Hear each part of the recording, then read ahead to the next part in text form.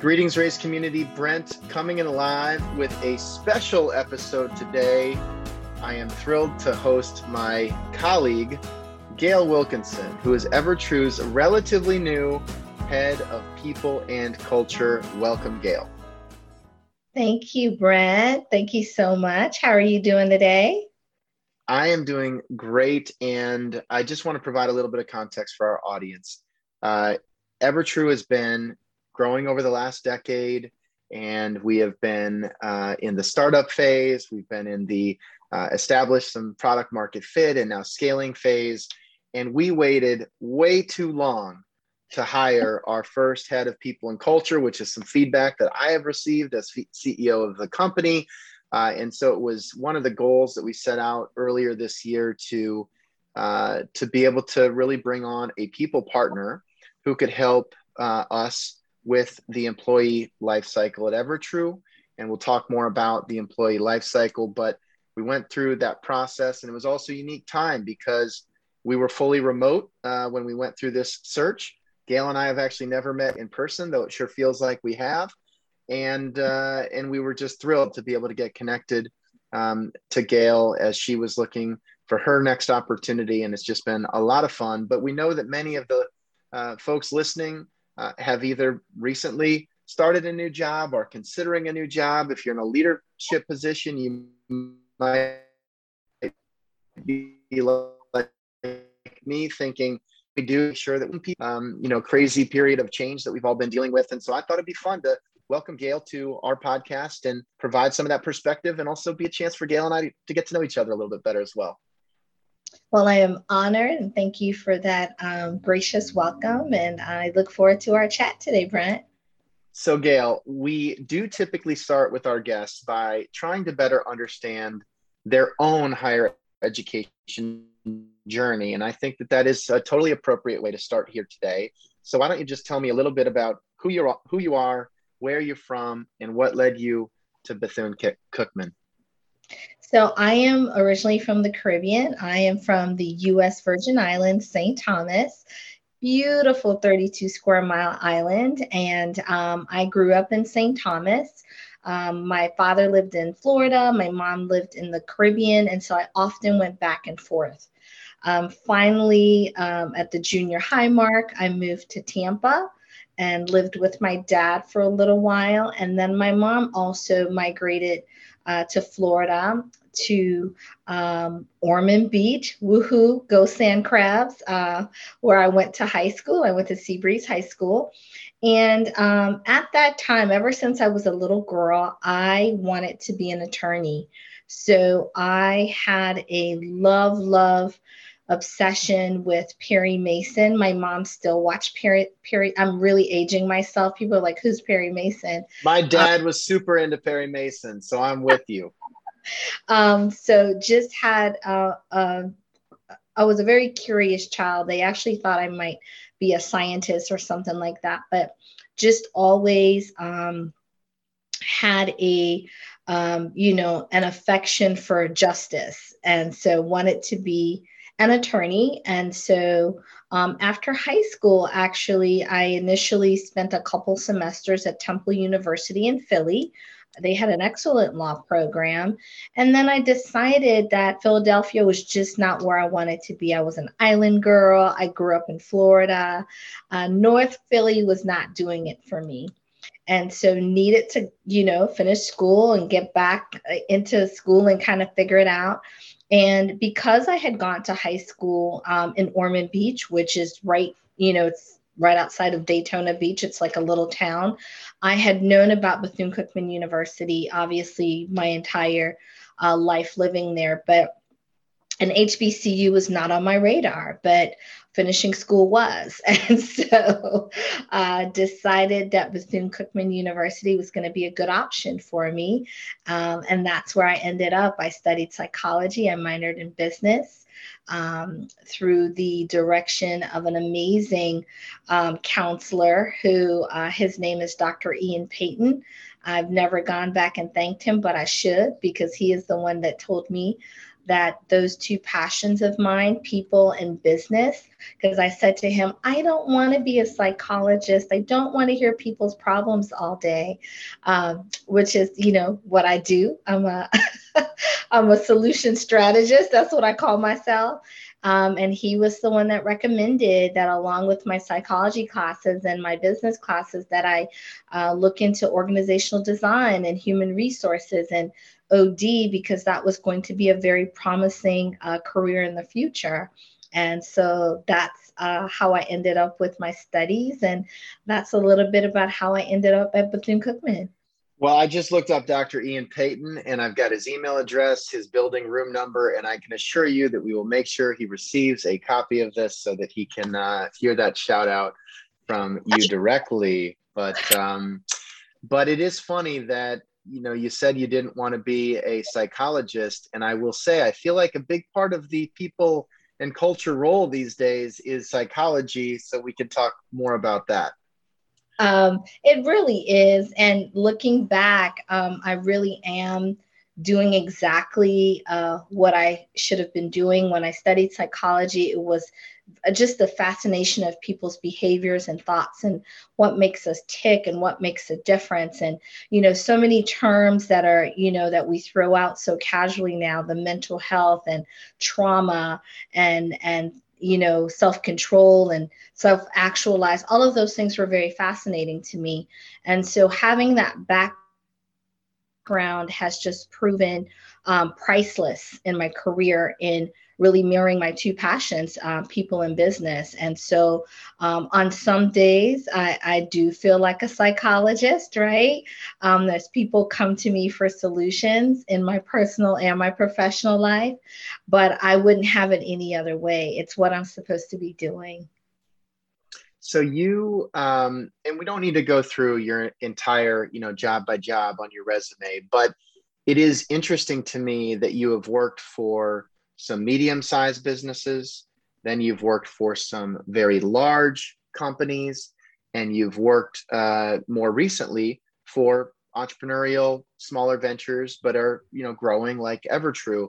And I am curious, when you think about the roles that you've held, the scope of work, and some of the nuances of medium business, very large business, and then smaller entrepreneurial business like Evertrue, if there are any themes that stand out, or if really it doesn't matter that much how many employees are on the org chart. That's a great question, Brent. I don't think it really matters. You and I've really been talking a lot about our strategy and our vision. And I can tell you, whether you have one employee or you have 10,000 employees, the people and culture role is the same. And so throughout my career, I've had an amazing career. I have, as you indicated, worked at small companies. I've worked at startups. I've worked at some of the leading number one and number two companies in the world. What I have found is each one has given me a different tool for my toolbox.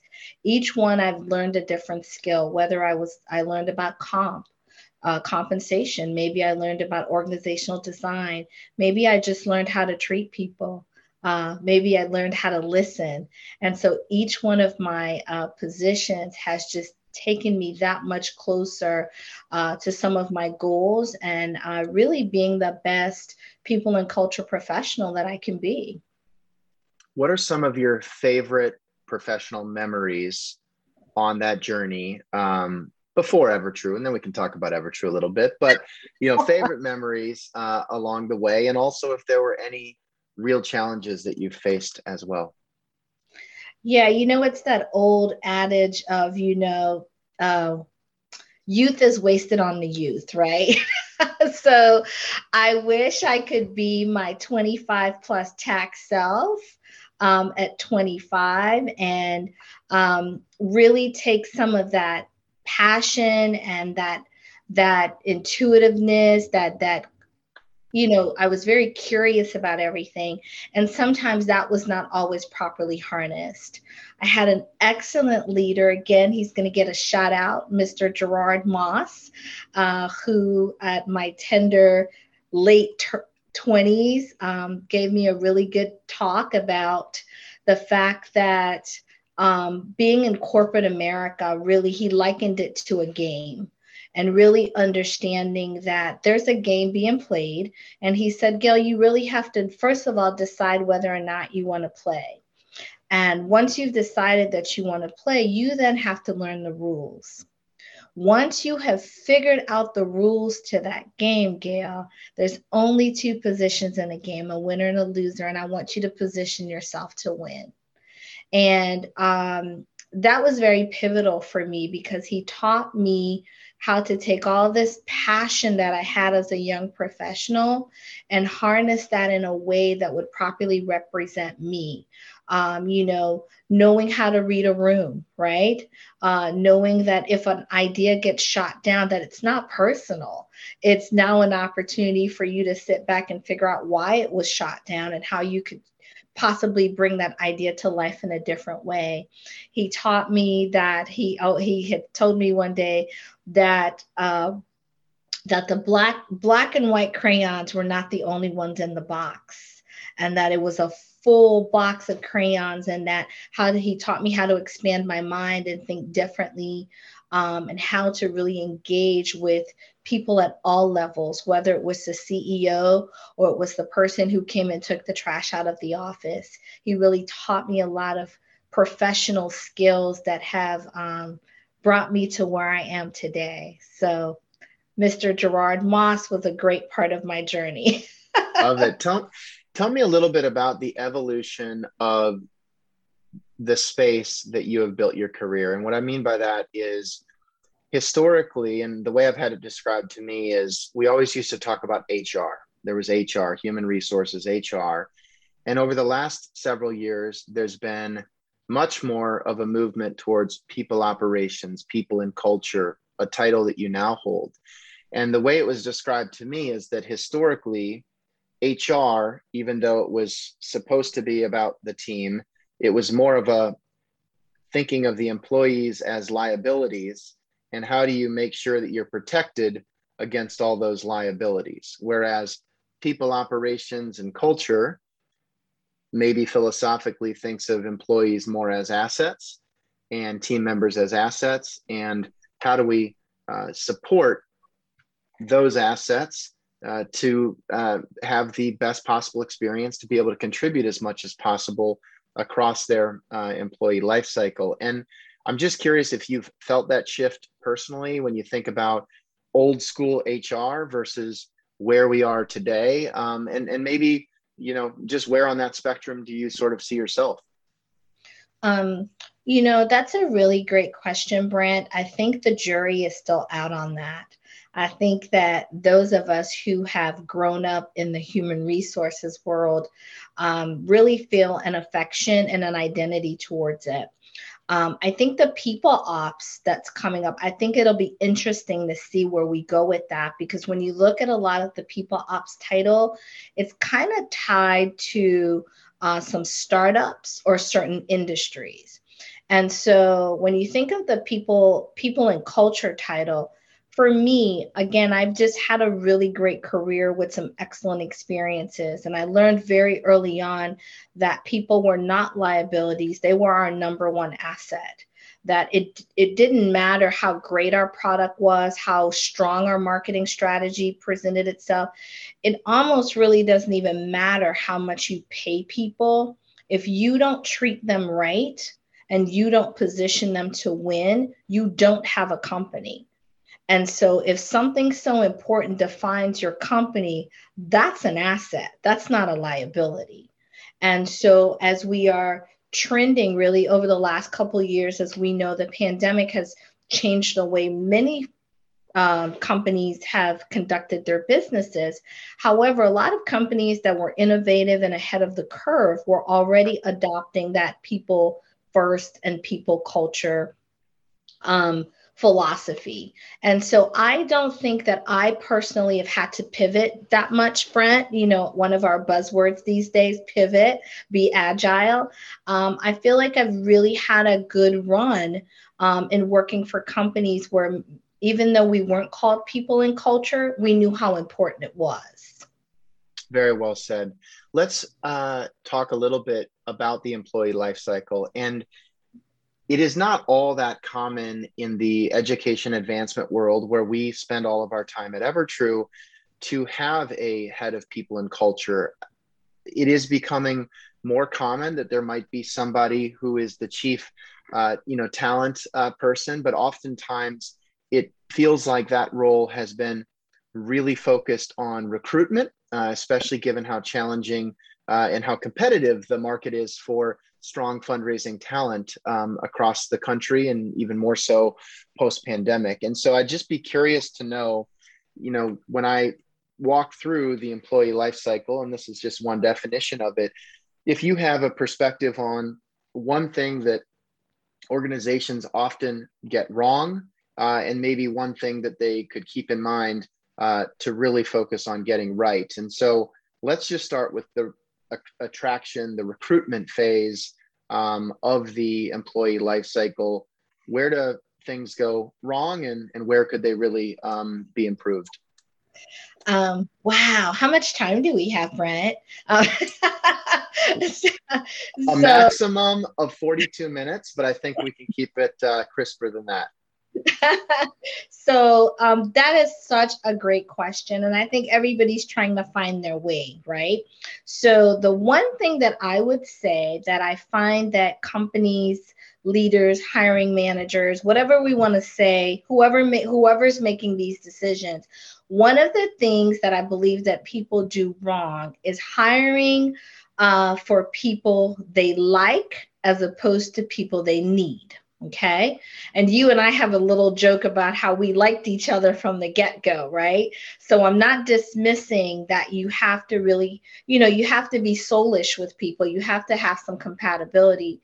But there comes when hiring, you've got an opening. And at the end of the day, the purpose of that opening is that you have a skill. You have a job that needs to be accomplished, and you want to bring somebody in who is not only going to be able to do that job, but probably excel and advance that role beyond what you thought it could do. And so I think the mistake we make is not having a wide range of understanding of what potential can look like and what actual skill is necessary. So I think that those are some areas that if we think about, what do I need? How is this job going to be successful? We come up with our elaborate job descriptions. We put 50 things in there. And at the end of the day, there's probably only really 5 that's a must have. And I think those are some things that companies could work on from the get-go before you even post the position to really have an honest conversation about what we need in order to be successful. The next thing is the interview process. Companies, as you mentioned, there's so many articles out there now about the Great Resignation. Top talent they've always had options. When somebody's an A or a B player, they always have an option. But in this particular economy, they've got even more options. And as an employer, you're going to have to go a little bit extra, right? And one of the big things is the interview process. Most times, let's say you get the job description right. Now you're in the interview process. The right questions aren't necessarily being asked. The right people are not involved. And so therefore, the candidate isn't necessarily getting the right picture of the company, because employers have to also understand it's a two-way interview. It's not just, hey, you want to bring me on board and, pay me this amount of money. I have a choice whether or not I want to be on board. And having the right interviewers involved and the right questions involved, that makes a huge difference. When a candidate comes out of an interview and they feel informed and they feel like, wow, I can see myself sitting next to Brent. I can see myself sitting next to Shelly. That's a win. You're down the road. And so being able to have the right job description, putting together the correct interview panel with those questions, and then being able to make a decision quickly. A lot of times the decision gets dragged out because those two pivotal foundational bricks were not in place. I like the way you describe that, because my perspective is always, is this the right mutual fit? And I think sometimes it can be well, I'm selling you on why you should come to EverTrue, or you're selling me on why you're the best candidate. And sometimes, it's like, hey, maybe EverTrue's not the place for you. And maybe you're not the person for EverTrue. And but maybe you are. So how do we really have a candid discussion that gets us to, is this a great mutual fit, or as good as a mutual fit as we believe, we could establish prior to somebody actually working together. So I think that's really well said. Let's talk about the next stage, which is something you and I were talking about this morning, which is onboarding. Where do folks go wrong? And what is something that you should really keep in mind to do right as it relates to onboarding? I know, onboarding. I remember taking a position that I was absolutely very excited about. I was excited about the leader I was going to work for. And he looked me in my eye, Brent, and he said to me, "We do not do onboarding well. We don't. I'm telling you, it's not going to go well." And so I thought, okay, no problem. I'll be able to get through this. And they did not do onboarding well. And I will tell you, the things that will make a great onboarding is, number one, having a plan for that person to join the company. Somebody showing up and not having their equipment, or in most cases nowadays, equipment not being shipped on time, not having at minimum a full 2-week schedule of what this person's going to be doing, who they're going to be meeting with, what training do they have to have, having somebody set aside as a true onboarding buddy, somebody outside of their world that they can reach out to and not feel inferior in asking a question, because we all feel it, right? We're like, oh my gosh, they've hired me for this job. I've got to know how to use my Mac, even though I've never used a Mac in my life, right? And so making sure that you've got their equipment ready to go, that you have a proper 2 to 4 week schedule where they know that somebody took some time to put this together, and that time that's allotted to be spent with them will be devoted to them. Also, asking them what they need. One of the key questions I asking in an interview process is, if you're offered this opportunity, tell me some of the things that we will need to do to support you and ensure that you do well. What are some areas that you're still developing in? Taking that from the interview and putting things in place to ensure that person has what they need. And then from there, doing your checkups, your 30-day, your 60-day, your 90-day checkup to see how they're really doing. We told you were getting a Big Mac, fries, and a Coke. Did you open it up and find, like a hot dog? Like, are you getting what we thought, what you said? And those are all important tools to having a successful onboarding.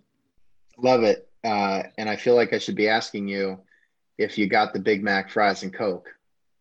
Actually, I think I got double fries. All right.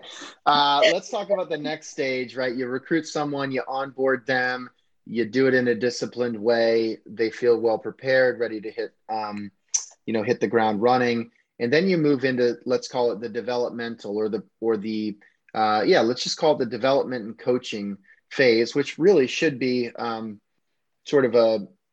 maybe it's front loaded. But just when you think about the development aspect, how do you define a great experience, and where do folks go wrong? This is I love all the HR disciplines, but I think development is probably one of my favorites. I love to see people thrive and do well in what they're doing. And you and I haven't talked about this yet, but I certainly have some opinions about how performance reviews are done. I believe that it's everyday engagement. And I don't think that you have to wait until once a year or twice a year. I think it's an ongoing conversation so that at the end of the year, you really are truly talking about next steps. And so to answer your question in terms of how we develop, it starts with the conversation. What's in store for you? What is it that you would like to do? What are some things that you think you do well now? And then where do you see yourself? I believe in a plan. If you start today and you say, my goal is to become the CEO of EverTrue when Brent Grena resigns. Okay, how are we going to get you there? What is it that you need to become CEO? and we start to put those building blocks in place. I like to make sure that somebody has a sponsor and as well as a mentor. And you know the difference with that is a sponsor is the person who's talking about you when you're not in the room that has influence. And your mentor is that person who can deposit gifts and talents that you don't have. They encourage you, they tell you the truth, and they provide opportunities for you to get those things that you need. And so those are the ways that I think that you begin to develop and engage. One of the beautiful things about having talented people on your team is that they want to be around other talented people. So how are you ensuring that you're also keeping them engaged with the people that they're working with, that they're not feeling like they're the only ones pulling the weight? One of the challenges sometimes we have as leaders is not making the decisions early enough to let somebody go who's not doing what they should on the team. And that will weigh down your A and B players. All of that plays into development and having those conversations. And just to top it off, when you have great people on your team that you've hired, the best way to keep them engaged is to make time for them. And I think sometimes you think your A and B players doing their thing and they don't need you. You spend a lot more time on your C and D players, and it should be the reverse. So I think that's some things that you can do to develop great talent. I love it. And it's sort of let's call it a blurry line between the maybe development stage and then another category, which would be retention. And I think, as it relates to retention, and look, in our customer community, donor retention is key. But I feel like sometimes even within the advancement colleagues that we speak with, maybe there's not as much focus on employee retention. Yet when you interview leaders, the number one thing they say they care about is retention of talented staff. And so I am curious, Gail, when you think about proactive retention strategies, what are some things you've seen work well, and then where do folks get it wrong? And maybe even the answer to that question has evolved in a COVID or post-COVID context where we're all now a Zoom link away, and you're in Charlotte and I'm in Rhode Island, and we've never met in person, and we're getting work done every day without skipping a beat. Absolutely. So I think so let's say this. Let's just put the elephant in the room to rest. There are some people that you're just not going to be able to retain. A great opportunity comes their way, it's the right money, it's the right location for them, and they just decide to take it, right? So let's put that aside. But retention comes in the form of ensuring that people in this day and age where we have remote work, that companies are providing flexibility. COVID has turned everything on its ear. 3 years ago, we would not imagine that we would be having, Zoom meetings and little kids jumping in and pets we would never have imagined that. We would have never imagined that people would be on a Zoom call looking very casual, and we're all talking about very casual things. And so some people really need that. And so ensuring that you are retaining an environment that people are comfortable, that they feel they have flexibility, that they believe that they're cared for. And retention also comes into leadership. Just like leaders want good people want good leaders. They want to be trusted.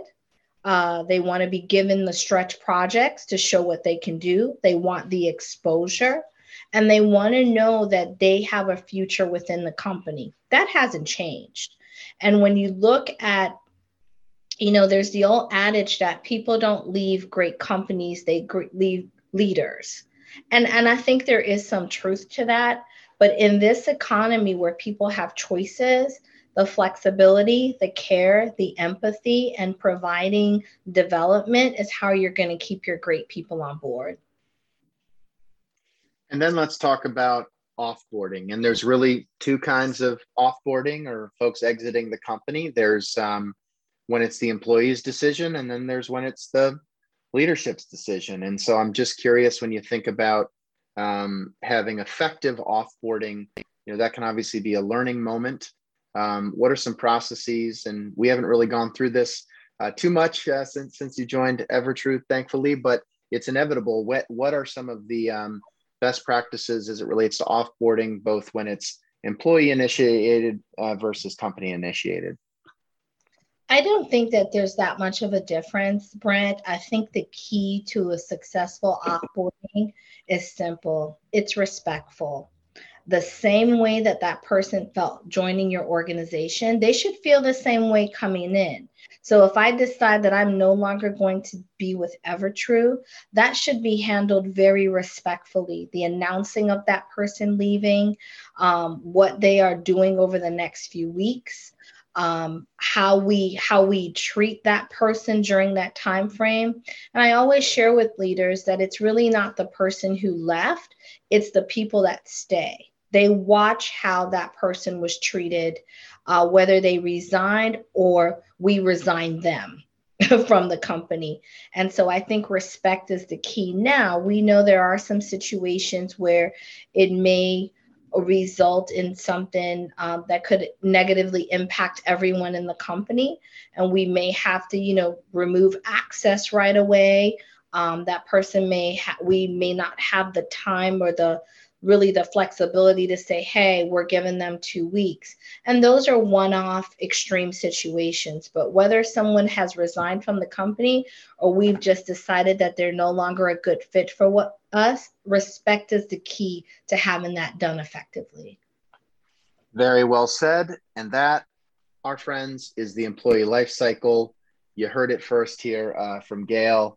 And, I have to say, I was tempted to ask you to give EverTrue a grade along each of those categories, but maybe, it's still early, but I am curious when you reflect on, let's call it the 2 phases that you've really participated in so far, the recruitment phase and then the onboarding phase. What stands out, good, also constructively, if there are things you've seen that we need to improve, that's okay too. And I'd love to just kind of get your own audit, if you will, of the EverTrue recruitment and onboarding process. Well, I will tell you, in my almost 60 days with the company, the recruiting process was done extremely well. And I complimented you on that from the beginning, Brent, from the way it was handled to the time that you reached out. To the really, for all intents and purposes, really a 3 interview process that was seamless. It was done very well. I felt very welcomed. I felt wanted. I was not an afterthought at all in your recruiting process, and that was a breath of fresh air. The communication was great. And so you definitely get an A+ on that one. That would be my colleagues, Erica and Shelley, who get A+, but I wrote along yes. and drafted their successes. Yes. Yes, absolutely. It was a team effort and it was very well done. And my onboarding continues to be well done. We have one-on-ones. You've made the time for that. You have really allowed me the room to come in and really get to know my position and get to know everyone in the company. I have onboarding buddies that are available to me to assist in my onboarding. And I can tell you that it has been a successful onboarding especially from a remote standpoint. I got my equipment on time. I got my swag on time. Communication has been done very well. And I can honestly tell you, almost 60 days in, I've had a great recruiting and a great onboarding. So, I kind of have big shoes to fill. I don't know what else I can do, considering you guys are doing it well without me. Well, let's just speak to that for a minute. What are some of the areas of potential, areas of opportunity where you think, hey, we are doing things well, we've got a good foundation, smart, fun, hardworking team, but there's room for improvement here? What are some of the themes that over the next, let's call it at the 1-year check-in when we're catching up, that you hope you'll be proud of, let's say? Yeah, I think some of the things, because it's just enhancement from here, right? So, one of the things that we are going to work and put in place is a proper kind of a new hire onboarding and welcoming, something that not only lets someone know that they're welcomed, but we're also letting them know what they're being welcomed into. So, we're going to have a really nice, robust onboarding, welcoming session that involves multiple members of the team. We will definitely have a really good talent acquisition strategy that not only, one of the great things we have in place is a referral, an employee referral bonus, which we know good people know other good people, but we are really going to have a much more intentional and focused talent retention and talent acquisition process that will really we're going to be right up there with the employers of choice. We are going to be one of those employers that people will be on the wait list to join because we're going to have those processes in place. And we're definitely going to continue to look at ways to engage. We're going to expand our DEI. Our leadership development will be taken to a next level. We will be looking at our benefit offerings. There's just quite a few things that we will be able to enhance and really position us to continue to scale and grow as a force in this fundraising world. Love it. Gail, tell me just a little bit about your perspective on DEI, which you just touched on. In concert with COVID, the DEI conversation has been elevated in a way that I haven't seen before in my career, but you've been in the HR and people operations world. You've been a female Black leader in that world. And I'm just curious from where you sit, what that evolution has been like for you, for your, for your community, for former colleagues or current colleagues for that matter.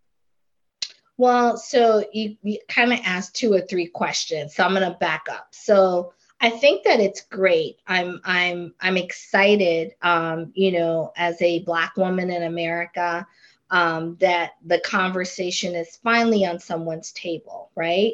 However, right now it's really still a lot of conversation, Brent. We are seeing moves, right? We're seeing people being put into different positions. We know earlier this year we had 2 Black women, Thashonda Duckett at TIAA and Roz Brewer at Walgreens. And notice how I could roll those 2 names off my tongue so easily because it was big news that they were leading top organizations. Now, there have been some other women in the past, very few and far between. We had Ursula Burns at Xerox, but however, it's still a conversation. And so I think we are headed in the right direction. Where we will start to see change is when it's not a conversation, that it's just happening. And we're not there yet. We're not there yet. We know that for many years, diversity was seen as a white female. If you had a white female in a position, that was your diversity checkbox. And as you and I've talked about, diversity is not just about skin color. It's not just about ethnicity. It's not about religion. It's thought. It's differently abled. It's beliefs. And so we have quite a way to go. Within the industry of HR and DE&I, always being a part of the job that I've done, I've worked at companies where we never even discussed it because it was just woven through our fabric. It wasn't, we've got to have this many or we're doing this. It was just what we did. And then there were other companies that we really had to focus because we didn't have everybody's buy-in. And I think in order for this to be successful, it can't be a checkbox. It can't be a, oops, we've made a mistake. It has to just be, you know what, this is the way we do business because we know having diverse thoughts, diverse people who think differently, that look differently is the only way that we're going to be successful. And so when that becomes the mindset that, we have to do this because we don't want our stocks to be affected, right? We don't want to get put on the cancel list. We don't want that bad press. When it just becomes this is the way we do business is when we're really going to take off. And I think that's going to take a while. It's great that the conversation's happening, but it's not going to happen overnight because it's a heart change, Brent. It's not just a mind change.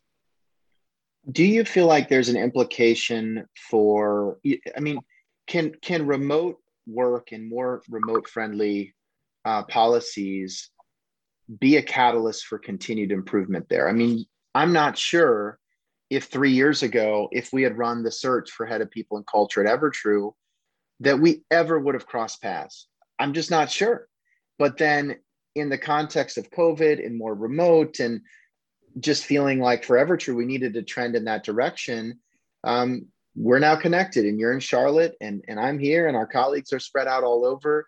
Do you feel like that will be a benefit in the DEI context, or maybe it's really not that big of a deal? And if you just work at it and you make it part of what you do, it shouldn't really matter where your headquarters is located.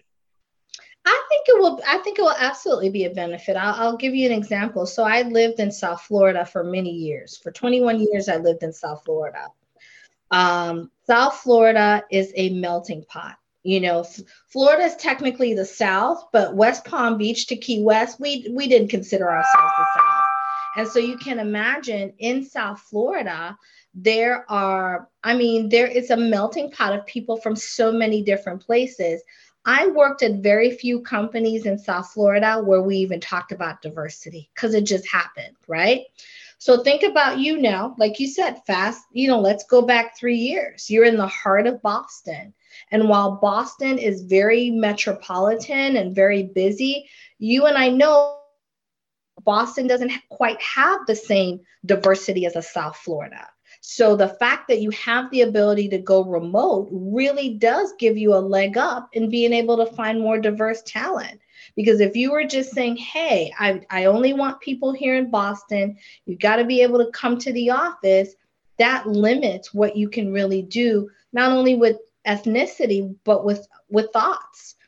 People in Boston don't think the same way people in Charlotte think. People in Charlotte don't think the way people in Mississippi think. And so it really does give you just an unlimited terrain of talent. Well said. In the time we have left, just share a little bit. You've mentioned sponsorship and mentorship earlier. What's an example of somebody who's been a sponsor for you versus somebody who's been a mentor? And what are some of the, points that you'd make aligned with the definition of each that you provided earlier?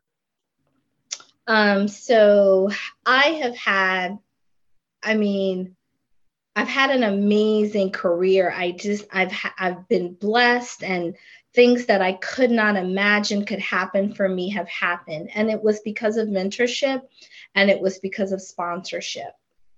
So I have many mentors in my life, but I will go to a mentor that I had that really hired me to work for them and really saw a lot of potential in me. And from the day I joined, let me run with it. And that is a gentleman by the name of Marcus Rainey. And he brought me onto his team, and I literally joined the company, and within 60 days, he was promoting me into a very difficult role that no one else in the company could take. And he had told me, when I hired you for this job, Gail, I was already kind of thinking, because of your background, the things that you could do. And where Marcus Rainey was just a mentor to me was he was not only a professional mentor, he was a personal mentor. And we share the same faith. So he was a spiritual mentor as well. And so he would, sit me down and walk me through, like, hey, at this company, this is how we do this. I don't want you to do it that way. That may be the right way, but that's not how we're going to do it here, right? He would give me lots of assignments. He would stretch me. He would put me in rooms that I probably shouldn't have been in, but he believed in me and really positioned me for the next level. At the same time, I had a sponsor who I really didn't even realize was a sponsor. But through the mentorship of Marcus, this person was talking about me in different areas. And this person was really looking out for me when I didn't even realize that this person was looking out for me. And they had come to me and said, hey, there's going to be a director role opening up, and I want you to apply for it. And so the difference was I hadn't really worked with this person. They had heard about me. They knew about some of my work. They knew some of the things that I had done. And because other people were talking about me, it allowed this person to sponsor me. And one of the things that they did was they actually were getting ready to leave the company. I didn't know they were getting ready to leave the company. And the last thing they did was promote me before they did. And that is the difference between mentorship and sponsorship. Really, really well said. This has been super fun. I knew it would be. I guess I would just say, as we wrap up here, why did you join Evertrue? You saved the best for last, right? So I come from a huge, big, loud, just loving, vivacious Caribbean family. And we just believe in giving. I was raised with a generous heart and a philanthropic spirit, and giving back is not something that I do. It's who I am. I always look for opportunities to try and give and do and figure out. And so when I realized what Evertrue was doing, it just spoke to me. It's a part of who I am, and what you're doing is not just about education. It's life-changing, it's legacy, it's generational. And so the fact that we're doing things that impact not today, but generations to come, it takes one generation to change the trajectory. And education does that. That's homes, that's colleges, that's vacation, because somebody is educated. And the fact that we've got a software that allows people to get off of the spreadsheet and stop asking for the $10, but can really connect and say, hey, last year I noticed that you went camping at A, B, C, and D. Is that something that you're interested in? And then we begin to build the relationship to where we can have the ask. I just couldn't think of a better opportunity for my next move. And that's why I joined Evertrue. It's a legacy changer.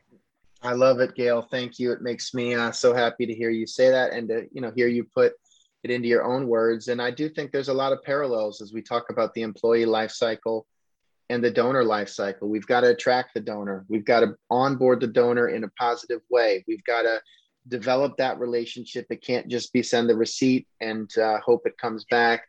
We've got to be laser focused on retention.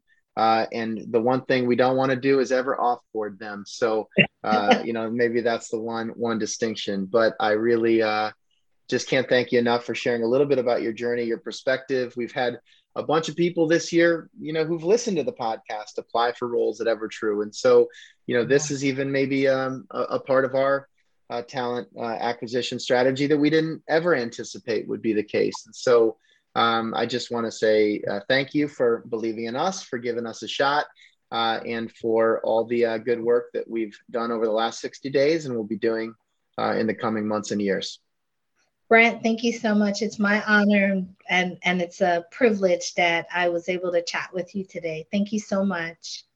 Excellent, Gail. Well, everybody, that's it for today. Like I said, it was a little bit of a different episode, but hopefully it gave you a good window into our world at Evertrue as we try to improve our own people and culture work, and that will come under Gail's leadership. So with that, Brent, signing off with Gail Wilkinson, the head of people and culture here at Evertrue.